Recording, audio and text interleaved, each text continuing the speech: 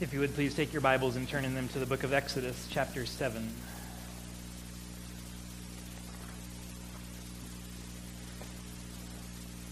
Exodus chapter 7. You can see in the bulletin we're going to be reading a fairly lengthy portion of the scriptures today as we are starting this week into the plague stories.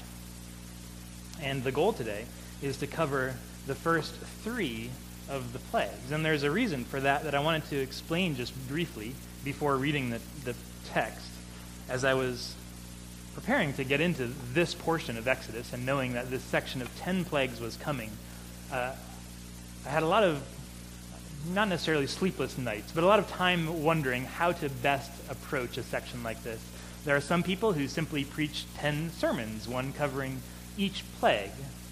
And then there are others who will preach one sermon to cover all 10 plagues in one fell swoop. Both of those sounded a little extreme to me. I wanted a little bit more time with this passage than just one sermon would give us. But at the same time, the themes are a little repetitive from plague to plague, so I didn't necessarily want 10 sermons. But if you read just straight through all 10, actually, I should say the first 9, right? The 10th plague, the Passover, the death of the firstborn, is really on its own. It's kind of set off. It has about a chapter and a half of introduction for it, so we know it's its own thing. But even the first 9 plagues, if we read them, what stands out is there's a pattern in the way that they're presented, and they break down very naturally into 3 sets of 3 plagues. In each of those, the first one, so plagues 1, 4, and 7, all are introduced by telling us that Moses went down to meet Pharaoh. The second plague in each set is introduced by telling us that Moses went in to go see Pharaoh, presumably in his throne room. And the third plague in each set is not introduced. There is no confrontation between Moses and Pharaoh. Moses just brings the plague. And so there's a repeating pattern in the way each one is introduced. Also, in the first set of 3, each plague is brought about by Aaron using the staff of God that he is holding. The middle 3 plagues are all brought about by God directly. And the last 3 plagues are all brought about by Moses using the staff. I think there's an exception or 2 in there, but we see a general pattern in the way that these plagues are presented. So it seemed fairly obvious on study to say, okay, the writer of these stories has broken them down for us already, and he's put them in little groups.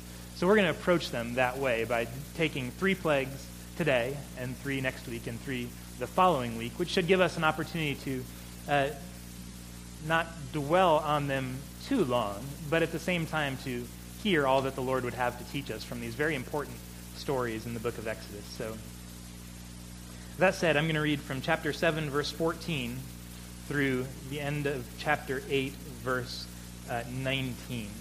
So this is a lengthy passage, but please, let's give our full attention to the reading of God's Word, and would you join me in standing today as we hear it? Exodus chapter 7, starting in verse 14. Then the Lord said to Moses, Pharaoh's heart is hardened. He refuses to let the people go. Go to Pharaoh in the morning as he is going out to the water. Stand on the bank of the Nile to meet him, and take in your hand the staff that turned into a serpent. And you shall say to him, The Lord, the God of the Hebrews, sent me to you, saying, Let my people go, that they may serve me in the wilderness. But so far you have not obeyed. Thus says the Lord, By this you shall know that I am the Lord. Behold, with the staff that is in my hand I will strike the water that is in the Nile, and it shall turn into blood. The fish in the Nile shall die, and the Nile will stink, and the Egyptians will grow weary of drinking water from the Nile. And the Lord said to Moses, Say to Aaron, Take your staff and stretch out your hand over the waters of Egypt, over their rivers, their canals, and their ponds, and all the pools of water, so that they may become blood. And there shall be blood throughout all the land of Egypt, even in vessels of wood and in vessels of stone. Moses and Aaron did as the Lord commanded. In the sight of Pharaoh and in the sight of his servants, he lifted up the staff and struck the water in the Nile, and all the water in the Nile turned into blood. And the fish in the Nile died, and the Nile stank, so that the Egyptians could not drink water from the Nile. There was blood throughout all the land of Egypt. But the magicians of Egypt did the same by their secret arts. So Pharaoh's heart remained hardened, and he would not listen to them, as the Lord had said. Pharaoh turned and went into his house, and he did not take even this to heart. And all the Egyptians dug along the Nile for water to drink, for they could not drink the water of the Nile. 7 full days passed after the Lord had struck the Nile. Then the Lord said to Moses, "Go in to Pharaoh and say to him, 'Thus says the Lord, let my people go, that they may serve me. But if you refuse to let them go, behold, I will plague all your country with frogs. The Nile shall swarm with frogs that shall come up into your house, into your bedroom, and on your bed, and into the houses of your servants and your people, into your ovens and your kneading bowls. The frogs shall come up on you and on your people and on all your servants.' The Lord said to Moses, 'Say to Aaron, stretch out your hand with the staff over the rivers, over the canals, and over the pools, and make frogs come up on the land of Egypt.' So Aaron stretched out his hand over the waters of Egypt, and the frogs came up and covered the land of Egypt. But the magicians did the same by their secret arts, and made frogs come up on the land of Egypt. Then Pharaoh called Moses and Aaron and said, 'Plead with the Lord to take away the frogs from me, from my people, and I will let the people go to sacrifice to the Lord.' Moses said to Pharaoh, 'Be pleased to command me when I am to plead for you and for your servants and for your people, that the frogs may be cut off from you and your houses, and be left only in the Nile.' And he said, 'Tomorrow.' Moses said, 'Be it as you say, so that you may know that there is no one like the Lord our God. The frogs shall go away from you and your houses and your servants and your people. They shall be left only in the Nile.' So Moses and Aaron went out from Pharaoh, and Moses cried to the Lord about the frogs, as he agreed with Pharaoh. And the Lord did according to the word of Moses. The frogs died out in the houses, the courtyards, and the fields, and they gathered them together in heaps, and the land stank. But when Pharaoh saw that there was a respite, he hardened his heart, and he would not listen to them, as the Lord had said. Then the Lord said to Moses, 'Say to Aaron, stretch out your staff and strike the dust of the earth, that it may become gnats in all the land of Egypt.' And they did so. Aaron stretched out his hand and with his staff and struck the dust of the earth, and there were gnats on man and beast. All the dust of the earth became gnats in all the land of Egypt. The magicians tried by their secret arts to produce gnats, but they could not. So there were gnats on man and beast. Then the magicians said to Pharaoh, 'This is the finger of God.' But Pharaoh's heart was hardened, and he would not listen to them, as the Lord had said." Heavenly Father, we're thankful to read your word and to read of your mighty acts in the salvation of your people. And so we pray now that the power of your Spirit will open the eyes of our hearts to hear, to read, and to understand, and that you might bless the teaching of your word this day. Lord, that you would draw us to Christ, exalt his glorious name, and let us see him as our only hope in life and in death. We pray in Jesus' name. Amen. Please be seated.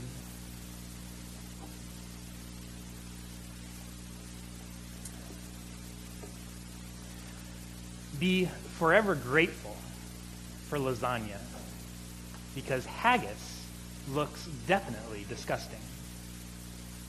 That's a mnemonic that can help you remember the order of the 10 plagues. Like E, G, B, D, F, the scales. Every good boy deserves fudge.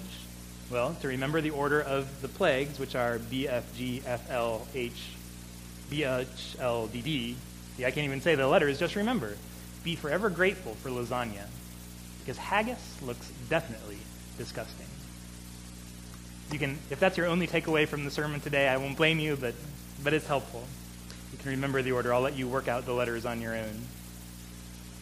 But it's interesting, isn't it, as we come to this section of Scripture, it's sort of unlike almost anything else that we read in the Scripture. I think for those of us who have grown up in the church, who maybe grew up in Sunday school and learned about these plagues on a flannel graph long, long ago, we read them and it almost, we know exactly what's coming. We know exactly what the Lord is going to do, and we know exactly what Pharaoh is going to do, and we can kind of chuckle at the idea of frogs in their beds and in their ovens. And it's terrible, but we know exactly how it goes. But I was struck this week for those who might not be familiar with these stories, how odd this must be. And not only odd, but how troubling. For someone who perhaps is just learning of the faith and has learned something of who the Lord is and has heard us talk so much about the love and the grace and the mercy of God, our wonderful God who loves sinners, who teaches them, instructs them in his way, then to come to a passage like this and to see this other side, that God is not only a God of love and mercy, but these are stories piled on stories, 9, 10 plagues in a row where the Lord truly comes against his enemies in wrath and in judgment. And to read these from that perspective, it almost seems troubling, doesn't it? Because these are not necessarily the character traits of God that go over the best in our world today, right? There's some PR issues that we have in a text like this where God doesn't seem like the kind of God that we want, because he's wrathful and he comes against his enemies in power. And it should be a little bit unsettling to us, and I think that's okay if it feels unsettling. In fact, it might be good, not necessarily to be unsettled by the fact that God is a God who has wrath, has righteous judgment. That in itself is one of God's perfections for which he should be worshipped. But to see him bringing his wrath against actual people, to see the Lord bringing suffering on actual people because of their sin, is troubling. Just as humans, it's troubling to see that happen. And so I think anytime we come to a passage that strikes us as troubling and we don't quite know what to do with it at first, it's always good, I think, to go back to square one. Go back to first principles of any Bible study and to say, let's just look big picture at a passage like this and ask maybe two basic questions. What does a passage like this teach us about God, who loves and redeems his people? And what does a passage like this teach us about ourselves, who need redemption by the Lord? And what I want to focus on as we look at these first three plagues is really that first question. What does this teach us about God? In a sense, if we remember Pharaoh's question, right, from chapter 5, where Moses and Aaron approached him for the first time to say, "Let my people go." You remember his question, who is the Lord that I should obey him? What a great question, Pharaoh. The Lord is all too happy to answer that question, and the plagues are part of God's answer to that question. This is one of the places I think we can see that a text like this really has a lot to say to us. Even today, I think it's easy to read these stories and to think this is just quintessential Old Testament, right? This is stories of large-scale destruction, of God coming in judgment. It must have been bloody. The whole river was turned into blood. It's classic Old Testament text. And yet in other ways, I think, if we begin to see it, it's also very modern. Because it's presenting us with the questions about God that people are asking today. Who is the Lord? Who is God that we should obey him? And so what we learn about God in this passage is at the foremost of what I want us to see. In fact, God tells us elsewhere. Paul tells us in Romans, right? We read these passages a couple weeks ago where Paul says one of the primary purposes that God had throughout the plague stories was making his power and his glory known. That's one of the things he wanted to do. That was his desire, right? Romans 9:17, he writes, "For this purpose I raised you up," he's talking about Pharaoh, "that I might show my power in you and that my name might be proclaimed in all the earth." God tells us one of his purposes in this was that God's name might be made known throughout all the earth, through his power being seen, that he could display it. Again, Romans 9:22, Paul asks, "What if God, desiring to show his wrath and make his power known, has endured with much patience vessels of wrath prepared for destruction, in order to make known the riches of his glory for vessels of mercy, which he prepared beforehand for glory?" He says, here again is God's purpose in this. It's making a display of his glory for all the earth to see, both a display of his wrath towards those who are his enemies. But at the very same time, he says, he's also trying to make known the riches of his glory in his mercy for the vessels of his mercy. In other words, one of his purposes is that the people of God themselves, those who are reconciled to God, those who the Lord loves, might read a passage like this and worship and be in awe, both from seeing his wrath being proclaimed, but also seeing the mercy being proclaimed. God, in the plagues, has a purpose to make his glory known. And that's what I want us to see, is the glory of God being made known in these chapters of Exodus. And so, as we read the plagues, to just read them one after the other, it feels a little comedic at times that he just hits them with everything in his arsenal. But as we look at them, I want us to see this. There is nothing random about the plagues God brings against Egypt. As odd as they may seem at times, there's nothing random. They're not just random acts of God's wrath, as though he's just some capricious kid having a temper tantrum in heaven and saying, well, try frogs. How do you like frogs in your bed? God is actually working with a plan, and he actually has a purpose. And we're going to see that these are plagues that are addressed specifically to Pharaoh and the Egyptians.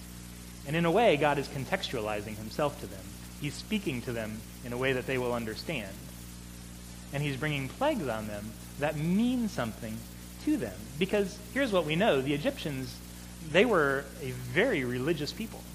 They didn't just worship one god. They worshiped many gods. And by many, some Egyptologists are estimating that there were upwards of 1,400 gods. And he says that's a pretty conservative estimate for how many gods the Egyptians worshipped.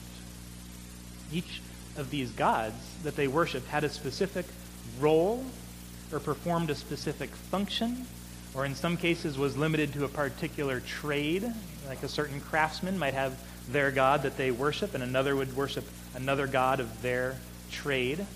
And what we see then as we read the plagues is that God is demonstrating his power over nature, demonstrating that the Egyptian gods of nature are really no gods at all. Right? They don't have any power over nature, over the Nile, over the animals, over the insects. It's God himself, the one true God, who has all power over nature. God is exposing the other gods. Right? As we've said, this is not just a confrontation between Moses and Pharaoh, two guys. This is a confrontation of the one true God versus the idols of the Egyptians. Or we could even say God versus Satan. God is making his power and his glory known in all the earth, and he is exposing the weakness of the idols of the nations.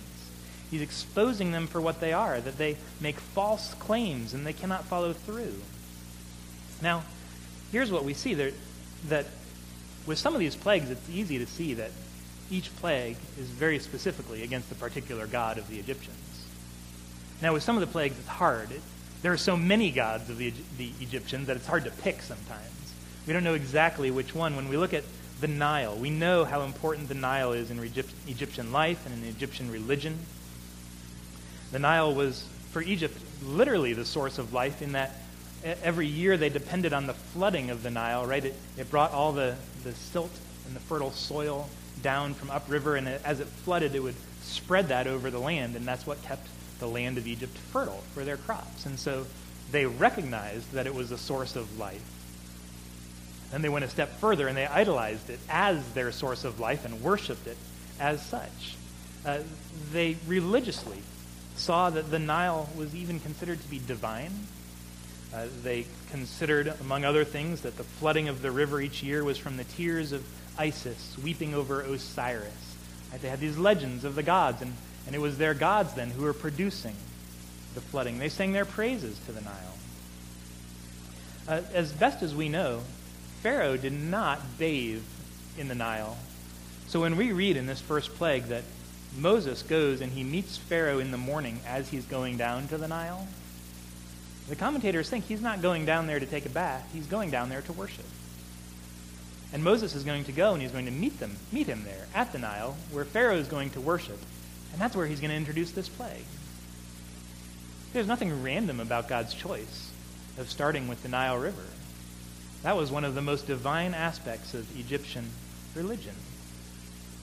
Even as we get to the second one, frogs. We know that frogs were associated with at least two of the Egyptian gods, Hapi and Heqet. I don't know if that's the right way to pronounce those, but Heqet was the goddess of fertility and was pictured commonly as a frog and was used as a good luck charm to increase fertility.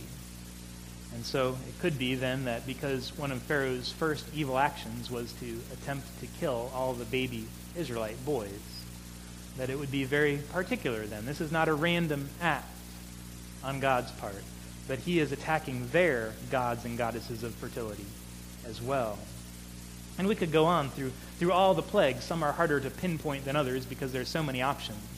But we see that these are not random acts of childlike temper tantrum wrath, but that God has a purpose. And that no doubt to the Egyptians who were alive in those days, they communicated their purpose very clearly. They knew exactly what was going on. That it was the God of the Israelites who was going to war against their God. And every sign pointed to the fact that the God of the Israelites was winning big time. He was coming against them. There was nothing random about God hitting the Nile first. Right? It was a symbolic place for the Egyptians. It's just like, well, it's like September 11th. I mentioned that analogy a couple weeks ago, so I won't use it again for a while. But we know, in thinking about that day, there was nothing random about the targets that were chosen, was there? They were symbols of American pride and American power. And so it meant something to hit those things. It's a message. It's the same with God choosing to hit the Nile first. There's nothing random about that. God is sending a message to Pharaoh and to all the Egyptians. Just like it says, look at verse 17 of chapter 7. Thus says the Lord, by this you shall know that I am the Lord. By this you shall know, and it's not just because he's done this great, trick of turning water into blood. The Egyptians do the same thing. And we said there's some irony in there because they're just making things worse. They're bringing plagues on themselves. They're not doing any good for themselves. But it's not just the trick itself. It's that God is setting himself up against the false gods of the Egyptians. And he's attacking them. And he says, by this you will know that I am the Lord. Not the false idols, but I am the Lord. There's a theology lesson in this. There's a theology lesson in all of the plagues that the people needed to learn, because this is what the Egyptians did, and I don't think it's that uncommon today, is they made a common mistake. They saw a good thing happen, and they gave credit to a false god for it. They would see a good thing happen. The Nile has flooded. It's increased the fertility of the land so that there will be crops in abundance this year, and the people will eat and will have some for next year. They recognized a good thing when they saw it, but their problem was they did not give glory to God who supplied them with every good gift that came down from above. What they do instead, they thanked and praised and ascribed glory to false gods. Right? They enjoyed a warm afternoon. That's a wonderful example of common grace, of the Lord blessing people made in his image. And yet what did they do? They gave praise to the sun god, who had risen in glory that morning and provided warmth and energy and light. They got a promotion at work. They gave glory to the God of their profession rather than giving thanks to God. And so what they need is a theology lesson. They need to learn that the Lord, Yahweh, is the only true God.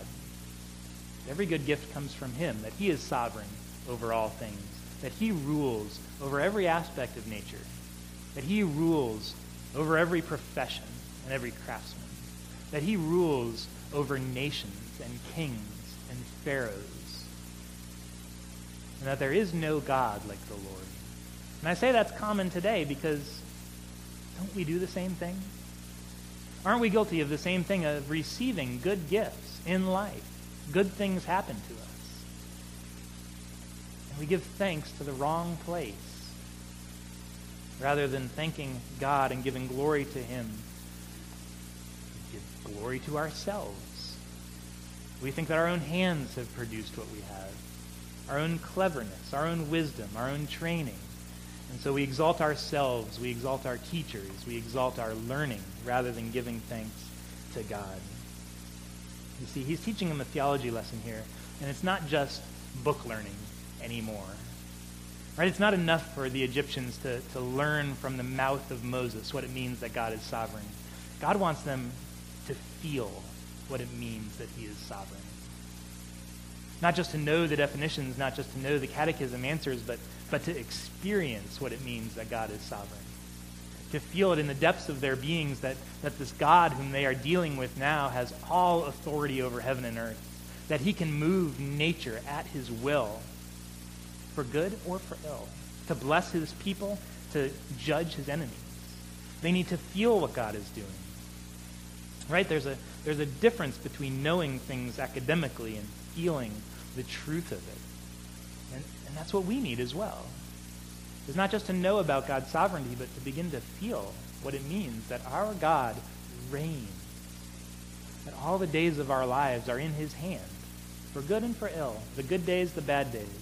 To feel what it means that in the midst of walking through the valley of the shadow of death, to know that he leads us and his staff comforts us and guides us. To know what it means that we are worth more than many sparrows. And if God takes care of the birds of the field, how much more does he care for his children?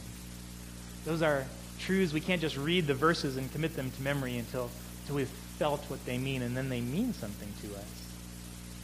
I think that's the same to know what it is that God is holy, to know what it is that our sin is an offense against God, right? You know the holiness of God differently after you've met him at the burning bush like Moses did, after you were told to take off your shoes and not to come any closer because the ground on which he was standing was holy ground. I think Pharaoh learned the truth of God's holiness the hard way through plagues and felt what it was to deal with a God who is holy. Israel would learn it, and they would feel it in fear and trembling at the foot of Mount Sinai when they pleaded with Moses, Moses, you go up the mountain for us. We don't want to get any closer to it. It's a fearful sight to be in the presence of a holy God. And so, hopefully for us, we'll learn it through the Spirit of God himself, applying the Word of God to our hearts. And experiencing the Word of God not just as ancient history, but as the living and active Word of God that speaks to us and teaches us. And to know his mercy, not theoretically, but to actually feel what it is that the Lord is good to those he loves. And to see that even in the plague narratives. Right? We have to look because we don't see the mercy at first in the plague narratives, but put yourself in the shoes of Israel. Imagine you're the people of God, and you come out of the plagues unscathed, having just witnessed your next-door neighbors getting crushed, literally crushed beyond recognition, but knowing that God loves his people, and he gave them a means of escape. He provided for them. They'll have a whole new sense now of what it means to know the mercy of the Lord. See, what we see in the plagues is they are displaying and putting on display for all the world to see the character of God. Entire range of who he is, his holiness, his righteousness, his wrath against sin, his judgment on those who sin. But we'll see his mercy as well. I want you to turn in your Bibles to Exodus chapter 15 for a moment. Exodus chapter 15 for a moment, because as much as it might be the case that wrath and judgment are not the popular character traits of God today, we feel a little uneasy even bringing those up and having to deal with them. Here's what Israel felt about these character traits. They just witnessed the plagues firsthand.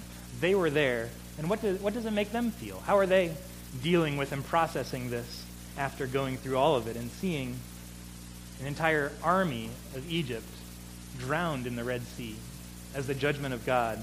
Well, we need to think on Exodus 15, verse 1. I will sing to the Lord, for he has triumphed gloriously. The horse and his rider he has thrown into the sea. The Lord is my strength and my song, and he has become my salvation. This is my God, and I will praise him. My Father's God, and I will exalt him. The Lord is a man of war. The Lord is his name. Here's Here's Israel on the far side of the Red Sea, having just witnessed the wrath of God, and they're not embarrassed by it. They're not unsure what to do with it, hanging their heads a little bit. They're worshiping with great joy because the Lord is a man of war, and he has gone to fight on their behalf, and the Lord has won their salvation.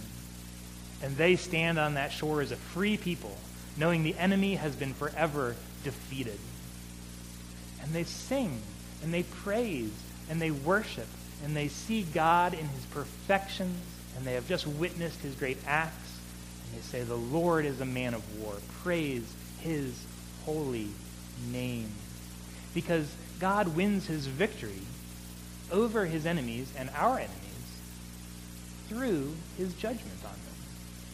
Because he comes against his and our enemies in his wrath and in his judgment. Therefore, his people are free. We're free because he comes in wrath, and here's the key: at the very time he's coming in wrath, he shelters his people from that wrath. We'll read it in a few weeks, I suppose, in the story of the Passover, that we know that the destroying angel is going to come and execute his wrath against Egypt, but God's people will be sheltered literally by the blood of a lamb. They'll be instructed, take the lamb, slaughter it, use the blood, paint it on the doorpost, and when the angel sees that, you'll be protected. There will be a seal over each of your houses that you will receive mercy and not the judgment of God. Which tells us that it is the wrath of God combined with the mercy of God that executes our salvation. Right? We wouldn't know what his mercy was if not for his wrath. What would mercy be if there was no wrath to be sheltered from? But we experience his mercy because we know that he is a God who is holy and who is righteous and does not abide sin. He comes in wrath against sin. But we're sheltered from it in mercy because our sins were placed on Christ. And therefore, when God poured out his wrath on sin, he did not pour it out on his people. He poured it out on his Son. And Jesus took all the wrath of God, and that is the means by which he saves his people. Right? And so to see the wrath of God is not to see the ugly side of God or one of his less tolerable attributes. It's to see one of his perfections for which we should worship him. And at the same time, to see that is to begin to understand what mercy is. To put ourselves in the shoes of the Egyptians and to say, truly there but for the grace of God go ourselves. That's what we all deserve for our sin. We're no better than them. And yet to recognize that God in his mercy protects his people. That he looks on each one of us and he gives us the instructions beforehand to shelter ourselves under the blood of Christ, to be protected. And if we are protected by the blood of Christ, then his wrath will not touch us. But you'll see that we are sealed with it. We're protected by it. We don't know the mercy of God until we understand the wrath of God. And in the plagues, we see introduction to Wrath 101. What does it look like when God comes against people? How does he judge sin? This is just a little preview, but it is a preview, and it's meant to show us something, that God is a God who judges sin. Therefore, heed the instructions, shelter under the blood, and know what it is to receive mercy. That is the mercy of God. So we see something of the character of God, and there's two responses to it that we see in the text. There's Pharaoh, who chafes against it. In his pride, he chafes against it. He cannot abide it, and so he hardens his heart. And then there's the Israelites, who worship.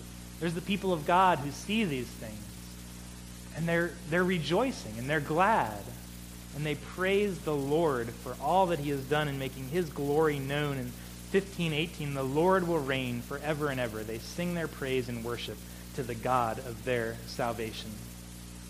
And so we see God's character, and what we ought to do then is to worship and to praise him for all that he has done for us. Now, I want to conclude with two questions from the text. Look at chapter 7, verse 23. Chapter 7, verse 23, Pharaoh turned and went into his house, and he did not take even this to heart. So here's the question. Do you take the word of the Lord to heart? Do you take it to heart? Will you be the man that James talks about who looks in the mirror, goes away, and forgets what he looks like? Or will you be the man who reads it and simply gains academic knowledge of history and what God has done? Or will we take it to heart? Will we see the acts of God? Will we humble ourselves and bow in worship to the Lord of our salvation? There's a purpose in God's mercy, and the purpose is that having received his mercy, we might grow in grace, we might grow in humility, we might grow in love for him, we might soften our hearts and turning to him in faith. Will we take the word of the Lord to heart? And here's the second question. And this comes from the second plague on the frogs, chapter 8, verse 15. If you remember earlier in the chapter, Pharaoh calls to Moses and he relents. The frogs are too much. The blood he could take, he probably had some bottled water. The frogs, they get him. They're in his bed. They're in the kneading bowls. They're in the food. They're on the people. Did you catch that? There are frogs on the people. And he relents until the frogs die. When Pharaoh saw there was a respite, he hardened his heart and would not listen. And so I think the question for us becomes, will we listen to the Lord even if there's no frogs in your bed? Will you still listen to the Lord even if there's no frogs in your bed today? When there were frogs in the bed, Pharaoh was all ears. Lord, you speak, I listen. You command, I do. Of course he listened to the Lord then. Of course he was pleading with the Lord then. Of course he had his daily devotions that day and got down on his knees in prayer. But when the frogs died, so did his spirit. So did his heart. When he saw there was a respite, he forgot all about the Lord. When times were easy, he didn't need the Lord. He hardened his heart. He turned back to his own way. He built himself up in pride. Sometimes we need some frogs in our bed. I think that's one of the lessons. And sometimes, not here, sometimes God gives us frogs as a mercy to bring us back to himself. Here it's judgment. But the lesson is the same. In the times of suffering and in times of trial, it's easy to go to the Lord. We feel our dependence, and that's a good thing. Sometimes in times of ease and in times of prosperity, we don't feel it. Charles Spurgeon once said, all the grace that he had received in his good times, he could put on a penny. But the grace he had received during his trials was altogether incalculable. And so I want you to know, if you're walking through a trial and a difficulty, even the valley of the shadow of death, take heart. The Lord is good to his people. It might be a way that the Lord is calling you to cry out to him, to humble yourself, to take joy in his mercy, to plead with him, to move your heart towards him rather than away from him. And if you're not in a time of trial, if these are the times of ease, do the same thing. Don't wait, but go to the Lord. Renew the devotion of your heart. Renew the first love that you knew at one time. Go to the Lord. Plead with him. Renew your acquaintance, for he is the glorious, righteous, merciful God who loves to hear from his people. Let's pray together. Father,